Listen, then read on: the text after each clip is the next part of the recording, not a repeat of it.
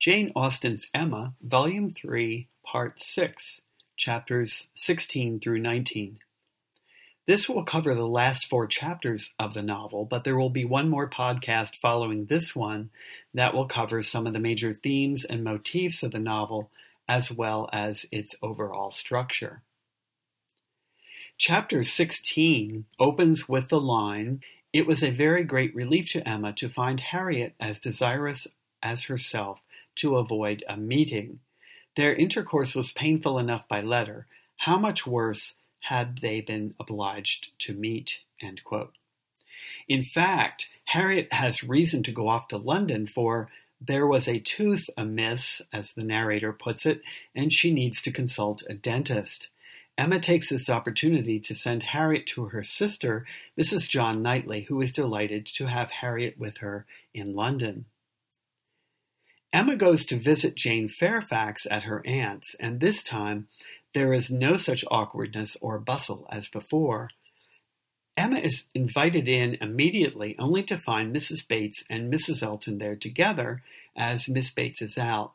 Mrs. Elton is her usual self, somewhat obnoxious, and quotes some poetry rather inappropriately. The lines are, "For when a lady's in the case, you know all other things give place." This is from a poem by John Gay, The Hare and Many Friends, and apparently it's a poem often memorized by young people, but here the context, which Mrs. Elton evidently forgets, is a bull seeing a cow. So once again, Mrs. Elton is putting on airs by quoting poetry, but she usually forgets the context of the poetry that she quotes. It becomes apparent to Emma that Mrs. Elton believes she is the only person in on the secret engagement between Jane Fairfax and Frank Churchill, and she is making broad hints to this effect in her conversation with Jane, assuming that Emma doesn't know what is going on, but of course Emma does.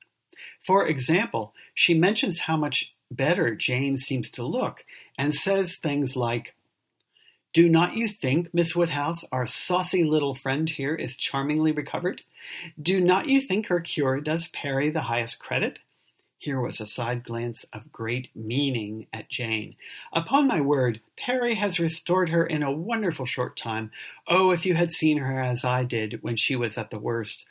And when Mrs. Bates was saying something to Emma, whispered farther, "We do not say a word of any assistance that Perry might have, not a word of a certain young physician from Windsor. Oh no, Perry shall have all the credit." End quote. When Emma takes her leave, Jane Fairfax follows her out and apologizes for the awkwardness and secrecy of the engagement. When Emma assures her that no apologies are necessary, Jane says, "You are very kind, but I know what my manners were to you, so cold and artificial. I had always a part to act. It was a life of deceit. I know that I must have disgusted you." And Emma replies, "Pray, say no more. I feel that all the apologies should be on my side. Let us forgive each other at once." So we see here that Jane and Emma are reconciled with each other at last. There will need to be at least 3 months of deep mourning for Mrs. Churchill, after which Jane and Frank will be free to marry. In Chapter 17, we learn that Mrs. Weston has given birth to a little girl, and both mother and child are well and safe. The narrator comments that Mr. Weston will have his fireside enlivened by the sports and the nonsense, the freaks and the fancies of a child never banished from home. End quote. This refers to the fact that a girl was usually educated at home, whereas a boy would have been sent to boarding school. Everyone is discussing little Adelaide, and in a conversation with Emma, Mr. Knightley says, somewhat whimsically, "She will be disagreeable in infancy and correct herself as she grows older. I am losing all my bitterness against spoilt children, my dearest Emma. I, who am owing all my happiness to you, would not it be horrible ingratitude in me to be severe on them?" Emma laughed and replied, "But I had the assistance of all your endeavors to counteract the indulgence of other people. I doubt whether my own sense would have corrected me without it." "Do you?" "I have no doubt. Nature gave you understanding. Miss Taylor gave you principles. You must have done well. My interference was quite as likely to do harm as good. It was very natural for you to say, 'What right has he to lecture me?' And I am afraid very natural for you to feel that it was done in a disagreeable manner. I do not believe I did you any good. The good was all to myself, by making you an object of the tenderest affections to me. I could not think about you so much without doting on you, faults and all, and by dint of fancying so many errors, have been in love with you ever since you were 13, at least." End quote. Remember that Mr. Knightley is about 16 years older than Emma, because he mentions having held her as a baby when he was 16, and here he admits, whether honestly or playfully, that he has been in love with her for quite some time. They go on to talk about names, and Mr. Knightley comments, "Mr. Knightley, you always called me Mr. Knightley, and from habit it was not so very formal a sound, and yet it is formal. I want you to call me something else, but I do not know what. I remember once calling you George in one of my amiable fits about 10 years ago. I did it because I thought it would offend you, but as you made no objection, I never did it again. And cannot you call me George now? Impossible. I never can call you anything but Mr. Knightley. I will not promise even to equal the elegant terseness of Mrs. Elton by calling you Mr. K, but I will promise," she added presently, laughing and blushing, "I will promise to call you once by your Christian name.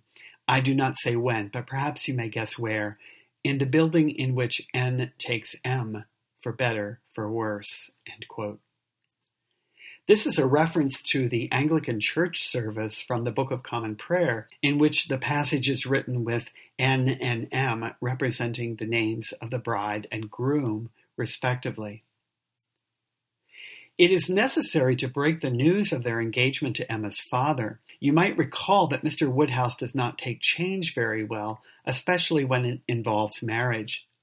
They try to lead up to it gradually, but despite their efforts, quote, "Poor man, it was at first a considerable shock to him, and he tried earnestly to dissuade her from it. She was reminded more than once of having always said she would never marry, and assured that it would be a great deal better for her to remain single, and told of poor Isabella and poor Miss Taylor. But it would not do. Emma hung about him affectionately and smiled, and said it must be so, and that he must not class her with Isabella and Mrs. Weston, whose marriages taking them from Hartfield had indeed made a melancholy change, but she was not going from Hartfield. She should be always there. She was introducing no change in their numbers or their comforts, but for the better, and she was very sure that he would be a great deal the happier for having Mr. Knightley always at hand when he were once got used to the idea. Did he not love Mr. Knightley very much? He would not deny that he did, she was sure. Whom did he ever want to consult on business but Mr. Knightley? Who was so useful to him? Who so ready to write his letters? Who so glad to assist him? Who so cheerful, so attentive, so attached to him? Would not he like to have him always on the spot? Yes, that was all very true. Mr. Knightley could not be there too often. He should be glad to see him every day. But they did see him every day as it was. Why could not they go on as they had done? End quote. Once again, we see Mr. Woodhouse in an almost childlike light, but the narrator goes on to say, Mr. Woodhouse could not be soon reconciled, but the worst was overcome, the idea was given, time and continual repetition must do the rest. Now that they have broken the news to Emma's father, they can tell others. The word soon spreads quickly throughout the community, as such news always does. Quote, "In general, it was a very well-approved match. Some might think him, and others might think her, the most in luck. But yet, upon the whole, there was no serious objection raised, except in one habitation, the vicarage. There, the surprise was not softened by any satisfaction. Mr. Elton cared little about it compared with his wife. He only hoped the young lady's pride would now be contented, and supposed she had always meant to catch Knightley if she could. But Mrs. Elton was very much discomposed indeed. Poor Knightley! Poor fellow! Sad business for him! She was extremely concerned, for, though very eccentric, he had 1,000 good qualities. How could he be so taken in? Poor Knightley! There would be an end of all pleasant intercourse with him. How happy he had been to come and dine with them whenever they asked him. But that would all be over now. Poor fellow! No more exploring parties to Donwell made for her. Oh, no, there would be a Mrs. Knightley to throw cold water on everything. Extremely disagreeable. Shocking plan, living together. It would never do. She knew a family near Maple Grove who had tried it and had been obliged to separate before the end of the first quarter. End quote. In Chapter 18, more of the loose ends begin to be tied up, which helps to explain why the novel goes on for a number of chapters after the major events have been settled. News arrives that Harriet Smith is going to marry Mr. Robert Martin. Mr. Knightley is at first concerned that Emma will not approve, but the two seem to have finally been reconciled in the matter of Harriet Smith. Both appear to have given a little in this, because Emma says, "You need not be at any pains to reconcile me to the match. I think Harriet is doing extremely well. Her connections may be worse than his. In respectability of character, there can be no doubt that they are. I have been silent from surprise merely, excessive surprise. You cannot imagine how suddenly it has come on me, how peculiarly unprepared I was. For I had reason to believe her very lately more determined against him, much more than she was before." "You ought to know your friend best," replied Mr. Knightley, "but I should say that she was a good-tempered, soft-hearted girl, not likely to be very, very determined against any young man who told her he loved her." End quote.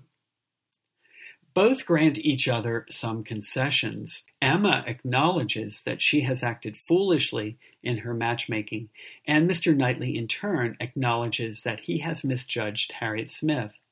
"I am now very willing to grant you all Harriet's good qualities. I am convinced of her being an artless, amiable girl with very good notions, very seriously good principles, and placing her happiness in the affections and utility of domestic life. Much of this, I have no doubt, she may thank you for."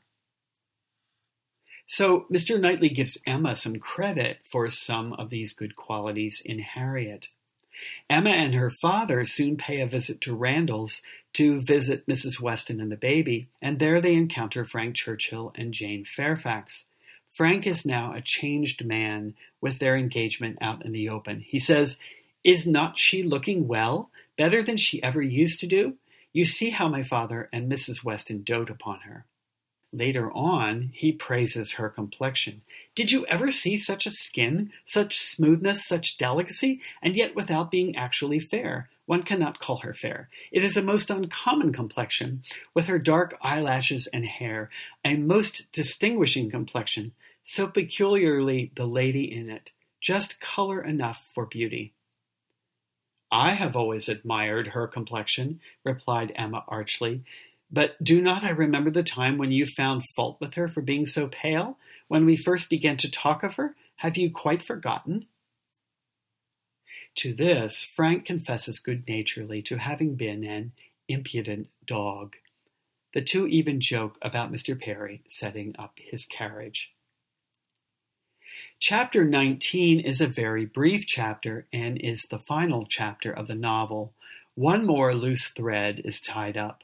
Quote, "Harriet's parentage became known. She proved to be the daughter of a tradesman, rich enough to afford her the comfortable maintenance which had ever been hers, and decent enough to have always wished for concealment. Such was the blood of gentility which Emma had formerly been so ready to vouch for. It was likely to be untainted, perhaps, as the blood of many a gentleman, But what a connection had she been preparing for Mr. Knightley, or for the Churchills, or even for Mr. Elton.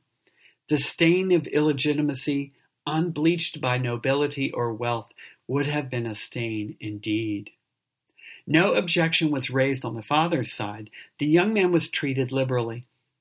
It was all as it should be, and as Emma became acquainted with Robert Martin, who was now introduced at Hartfield, she fully acknowledged in him all the appearance of sense and worth which could bid fairest for her little friend. End quote. And now that Harriet is engaged, quote, Harriet, necessarily drawn away by her engagements with the Martins, was less and less at Hartfield, which was not to be regretted. The intimacy between her and Emma must sink. Their friendship must change into a calmer sort of goodwill, and fortunately what ought to be and must be seemed already beginning, and in the most gradual, natural manner. End quote. So the concern that Emma had expressed earlier to Harriet, that their friendship could not be as close if she were to marry Robert Martin because of the class difference, will now come to pass, but neither side regrets the change. Jane Fairfax and Frank Churchill are to be married in November, and before that, Emma and Mr. Knightley are married, and they plan to spend their honeymoon of a fortnight or 2 weeks at the seaside. You may recall from earlier in the novel that Emma has never seen the ocean, so this will be a new place for her. One more comment about Mr. Woodhouse, who was quite concerned about his daughter's marriage. But there is another event that drives away his fears. Quote, Mrs. Weston's poultry house was robbed one night of all her turkeys, evidently by the ingenuity of man. Other poultry yards in the neighborhood also suffered. Pilfering was housebreaking to Mr. Woodhouse's fears. He was very uneasy, and but for the sense of his son-in-law's protection, would have been under wretched alarm every night of his life. The strength, resolution, and presence of mind of the Mr. Knightleys commanded his fullest dependence. While either of them protected him and his, Hartfield was safe, but Mr. John Knightley must be in London again by the end of the first week in November. The result of this distress was that, with a much more voluntary, cheerful consent than his daughter had ever presumed to hope for at the moment, she was able to fix her wedding day, and Mr. Elton was called upon, within a month from the marriage of Mr. and Mrs. Robert Martin, to join the hands of Mr. Knightley and Miss Woodhouse.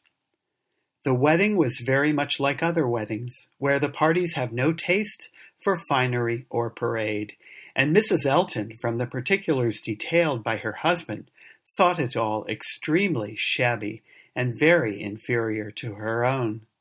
Very little white satin, very few lace veils, a most pitiful business. Selina would stare when she heard of it. But in spite of these deficiencies, the wishes, the hopes, the confidence, the predictions of the small band of true friends who witnessed the ceremony were fully answered in the perfect happiness of the union. End quote. So, in the final paragraph, Jane Austen playfully gives us Mrs. Elton one more time to express her disappointment with the wedding, which does not match her expectations, but Austen balances this bit of humor with the expression of the perfect happiness of the union.